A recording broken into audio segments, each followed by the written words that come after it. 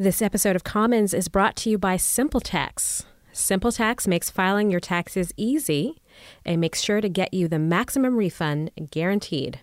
And the best part is that SimpleTax is pay what you want. Visit simpletax.ca/commons to see why 99% of people rate SimpleTax 4 stars or higher. This episode is also brought to you by the Canadian mattress company Endy. Endy is a Canadian sleep brand that wants to offer you the best possible sleep at the fairest possible price. They'll ship the mattress to you in a box, and you get a 100-night free trial to see if you like it. To try it out, visit endy.ca, that's ENDY, and use the promo code COMMONS to get $50 off your first mattress.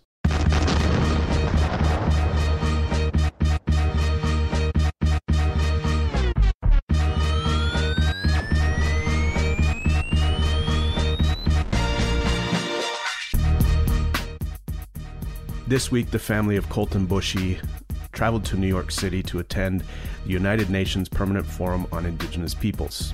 They were presenting on the case of Gerald Stanley and, of course, their loved one, Colten Boushie, and how the Canadian justice system failed them. Across Canada this week, Indigenous peoples from coast to coast held vigils in support of Colten Boushie's family during their trip to New York. Once again, Canada's legal system has failed a young Indigenous man and his community. As we all know, Gerald Stanley was acquitted, and by an all-white jury. Seemingly, in reaction to this, the government has proposed major changes to the legal system in the form of Bill C-75. This bill has launched a discussion in the legal community about diverse representation on juries. I speak to Professor Kent Roach, Chair of Law and Public Policy at the University of Toronto's Faculty of Law, who weighs in. Of course, these issues go way back before Colten Boushie. We'll hear the story of a Mi'kmaq man who was wrongfully sent to prison for 11 years by an all-white jury decades ago. I'm Ryan McMahon. I'm Hadia Rodrigue. From Canada Land, this is Commons.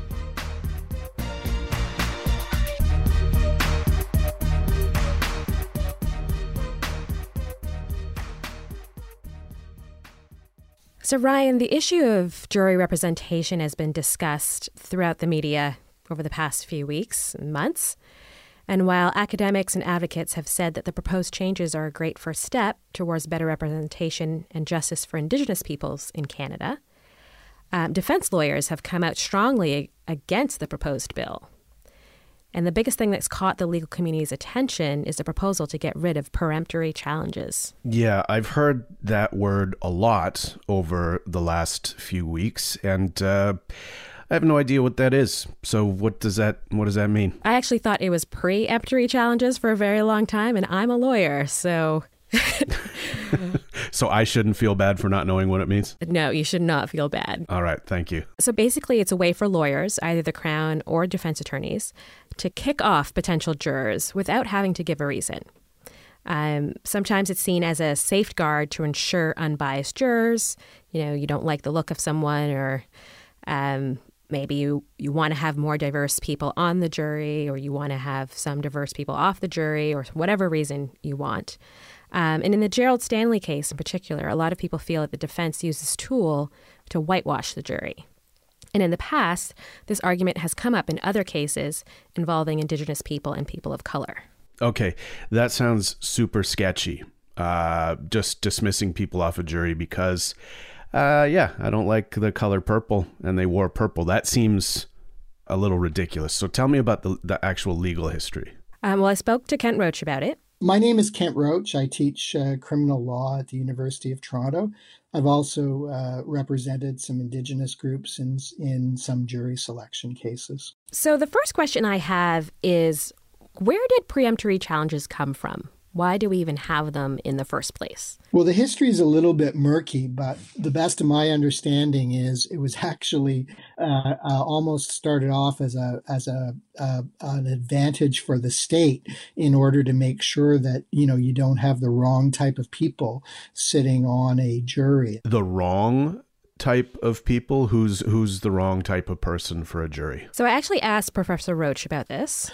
traditionally the jury has not been a very democratic institution, and it used to just be, property owning men. And even then, the peremptory challenge was designed to make sure that you don't have the wrong type of people sitting on a jury. And so we developed this system where a lawyer's legal hunch or bad feeling could be enough of a reason to strike someone off of a jury. What started as an ability of the prosecutor to say, well, we don't like this person because of something that we know about them, has developed into giving each side a limited number of peremptory challenges. How were peremptory challenges used in the Gerald Stanley case specifically? Well, we know from reports from the courthouse as well as from, I think very brave advocacy by Mr. Bushey's family that they were used to keep 5 visibly Indigenous people, to remove them from the jury. The resulting jury contained no visibly Indigenous people. And I think, everyone who has been alive in Canada for the last 3 months knows the effect that has had on the public confidence in the jury's verdict to acquit Mr. Stanley not only of murder, but even of manslaughter. So we know these challenges can be used in a discriminatory manner. Why have we kept them all this time? Well, I spoke to Professor Roach about that, and he mentioned that there had been a conversation about getting rid of peremptories, starting with the 1991 Manitoba Aboriginal Inquiry. And one of its major recommendations was to abolish these challenges. And what exactly launched this inquiry? So there were 2 cases that this inquiry stemmed from, but for our purposes, we'll talk about the Helen Betty Osborne case. And so Helen Betty Osborne was a Cree woman from Norway House, and she came to the PAW as many Indigenous people living in remote and traditional communities unfortunately have to do to get her education. And she was abducted, sexually assaulted, and murdered. She was only 19 years old. 4 white men were charged in the heinous crimes against Osborne, and it took 16 years to convict one of the men. One received immunity for testifying against his friend, and the other was never charged. And they had a jury trial in the PAW, which is in northern Manitoba, and between them, I think they had 40 peremptory challenges, and they were able systematically to keep all of the Indigenous people who had come to be potential jurors off of serving the jury. So basically we had an all-white jury in a city and a judicial district where 30-40% of the people are Indigenous. And what was the outcome of the Manitoba Aboriginal Justice Inquiry?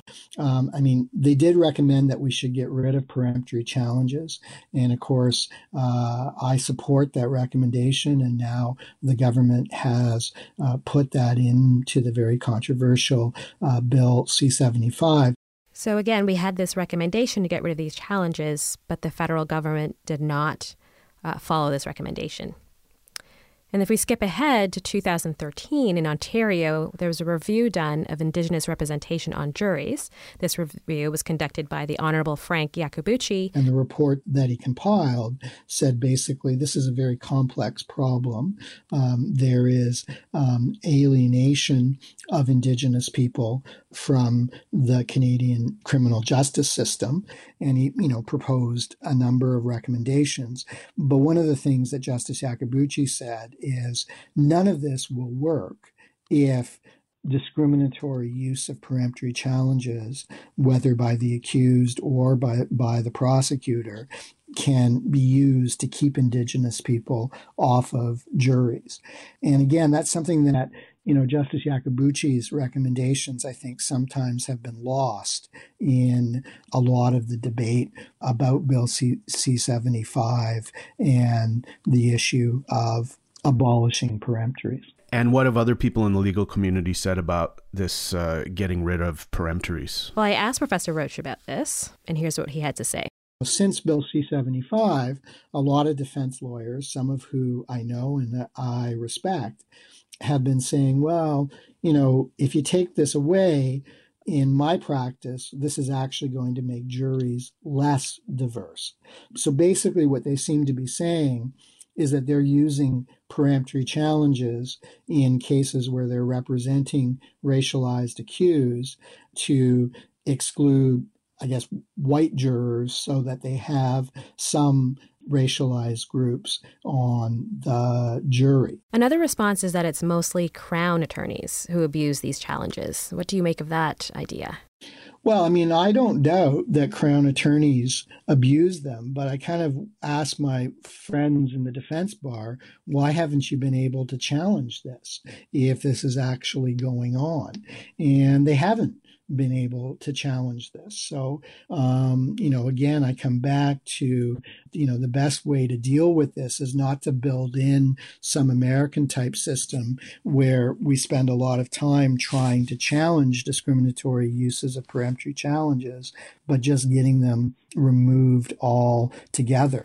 So after the Stanley case, many also said that because of the realities of northern travel and socioeconomic issues and the conventional mail and communication practices in these more remote communities, a disproportionate number of Indigenous jurors do not answer their jury summons.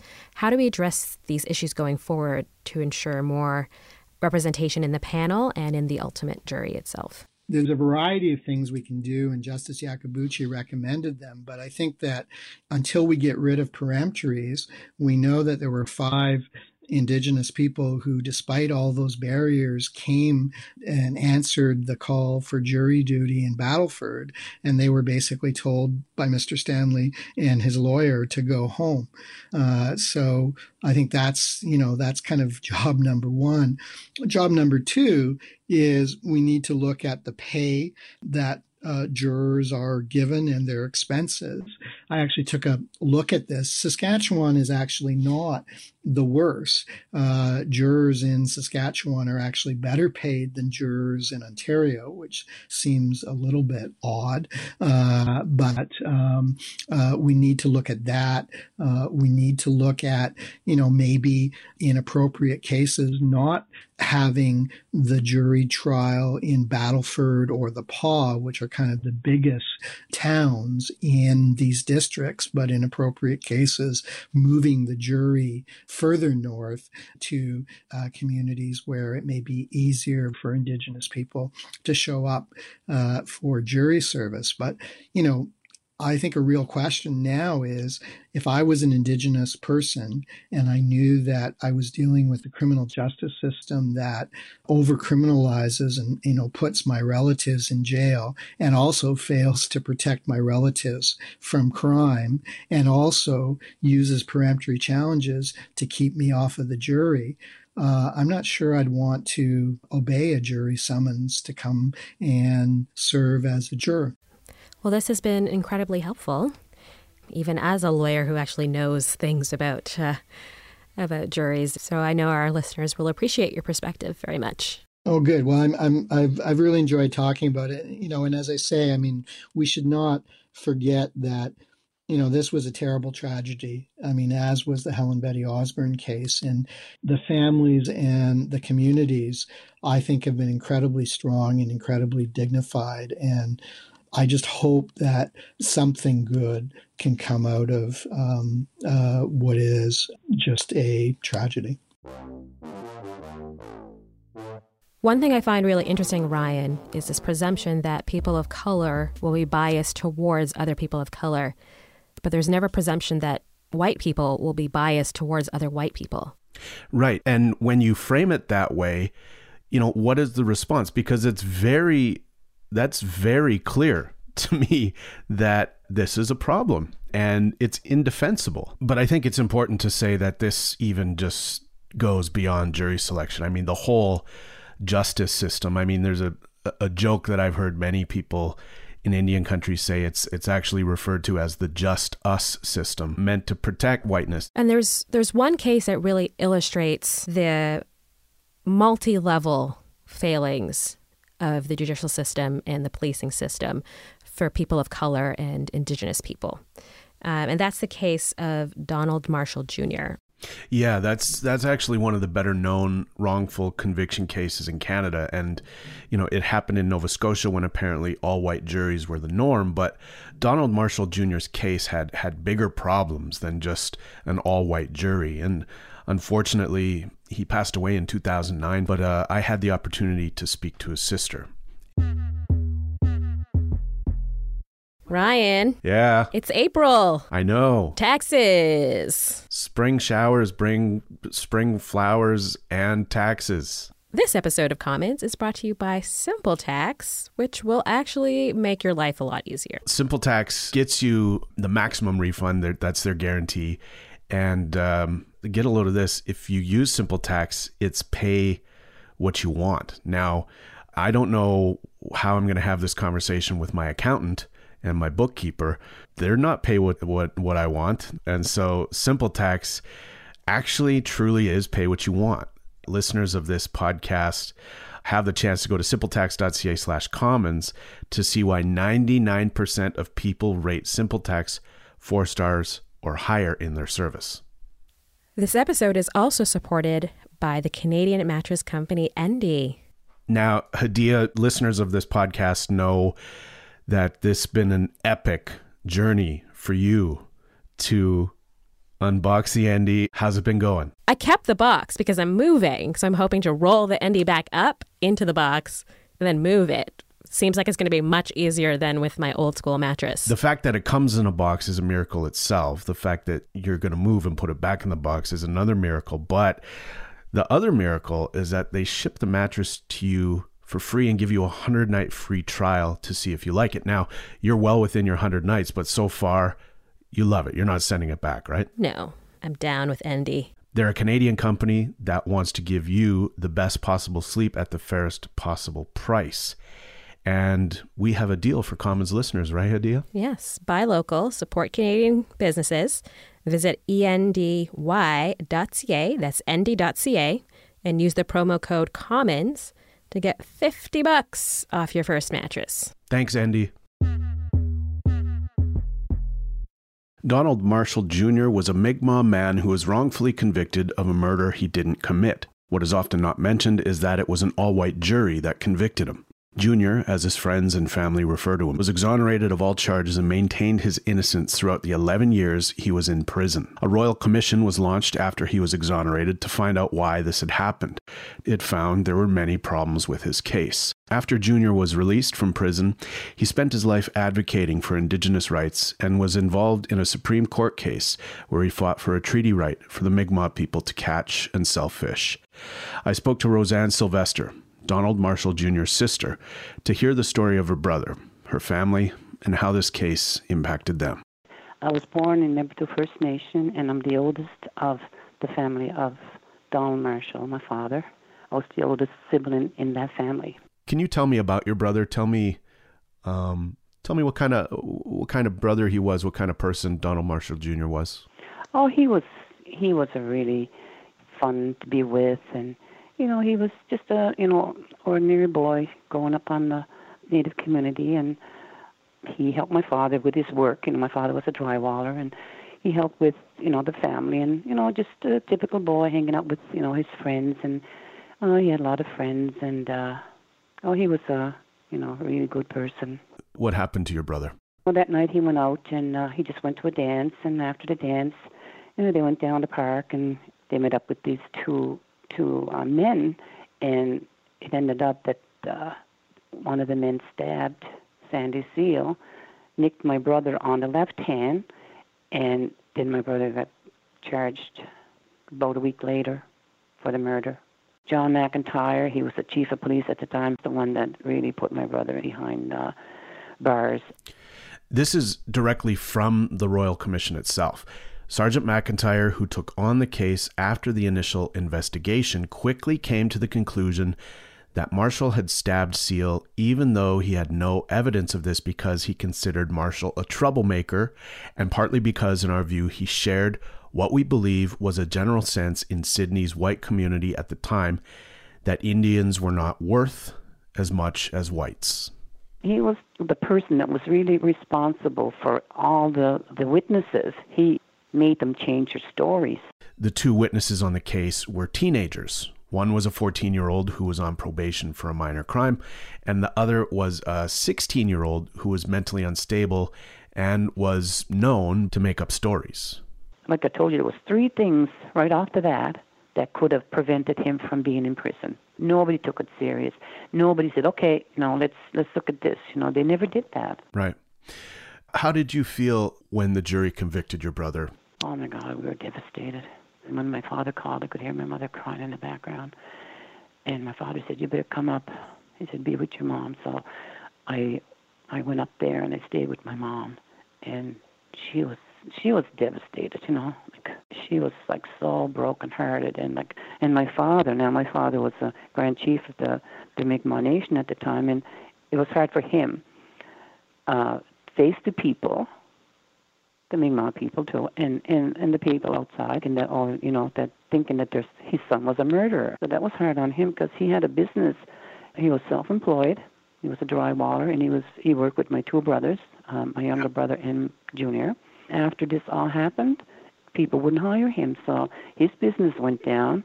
So he suffered from that, and the family suffered too because he couldn't provide for them. Once that jury deliberated and found your brother guilty, what kind of effects did it have in the broader community? Well, it affected everybody in the community because he was like 17, and given life in prison, that's hard on the family, hard on the his friends that he used to hang around with, and it was just hard on the whole community. That the 17-year-old, was found guilty and sentenced to life. And life is, it seems a long time, but my mother was just she was so brokenhearted, and there was nothing we could do about it. They put an appeal for it. They couldn't do nothing. My father was devastated too, and it was just we're going to lose a brother. It was almost like him dying for 11 years because we didn't see him. We couldn't even call him. The only time we could call him was Christmas. Even when my grandmother died in 1977, they wouldn't let him come home because they said he was high risk. He just wanted to come home for my grandmother's funeral. She was 91 when she died. Talk about the fact that an all-white jury was the jury that was trying your brother. I'm sure that not all of them liked the Native people, and maybe if there was a Native juror, maybe it would have maybe different, but they have to all 12 of them have to be unanimous, right? With the all-white juror and the way my brother's case was, there was a lot of involvement with the police at the time, the chief of police and all that. So they had to take that into consideration, that we have to find him guilty or our police force is going to look bad. The false conviction and subsequent imprisonment changed him. Can you talk about how that changed him? It was a dangerous place for him to be because, at 17 years old and you're locked up with all the real killers, and the real murderers and whatever.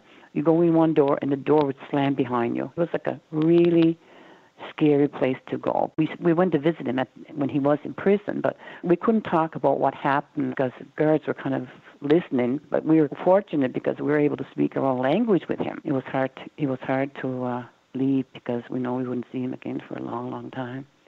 And the look in his eye that, look, I'm innocent and I'm in here and I can't get out. I don't know how he managed to be in there 11 years without going crazy. Do you remember the day your brother was released from prison?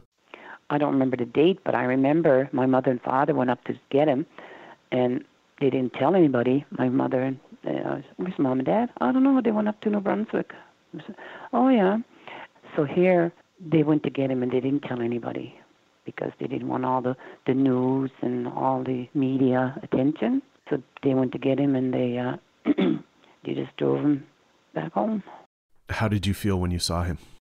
And the first time that I seen my brother was when he got off the elevator at the Lord Nelson. Wow, that must have been a beautiful moment. It was just so happy, and my kids were jumping all over him, and it was like the first time they'd really seen their uncle, And my brother was so funny. He said, "Why don't we get some KFC?" So we had like about 4 buckets of Kentucky Fried Chicken. I swear to God, I said I'll never eat chicken again. But it was like a happy occasion, right? But it was one of the happiest moments of our lives, I guess. In 11 years in prison, you're not going to get a whole lot of fresh air, and I think that being in prison all those years did a number on his lungs.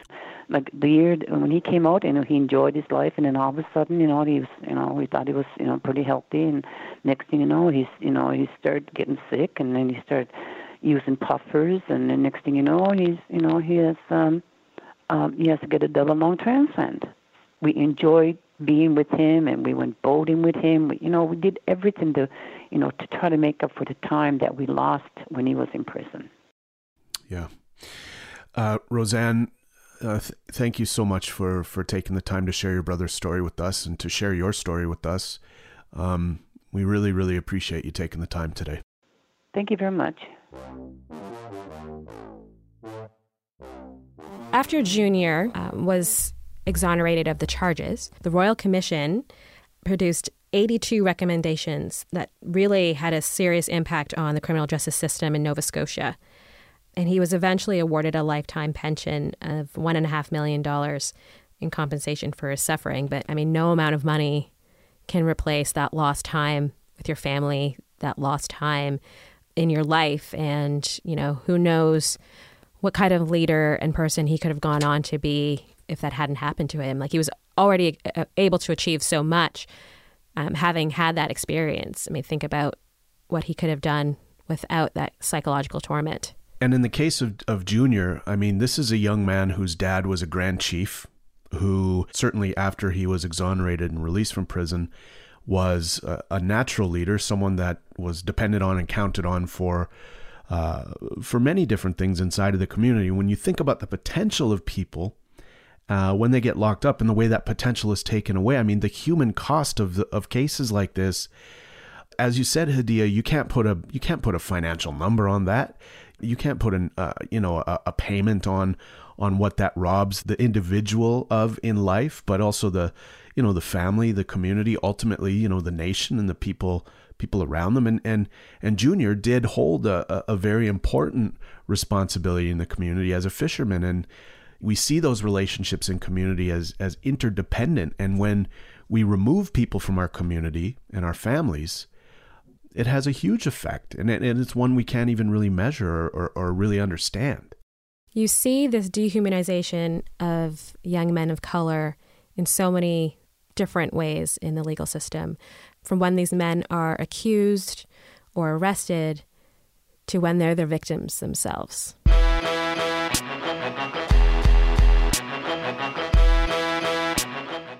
That is our Commons episode for this week. I'm Ryan McMahon. And I'm Hadia Rodrigue. Thank you for tuning in. If you have feedback for us, we'd love to hear it. Record a voice memo, send it to our producer, Latifa at CanadaLandShow.com. That's Latifa at CanadaLandShow.com. This episode is produced by Latifa Abdin and Ellen Payne Smith. Our managing editor is Kevin Sexton, and our music is produced by Nathan Burley. If you want to get at us, find us online. And if you like what we do, tell your people about it.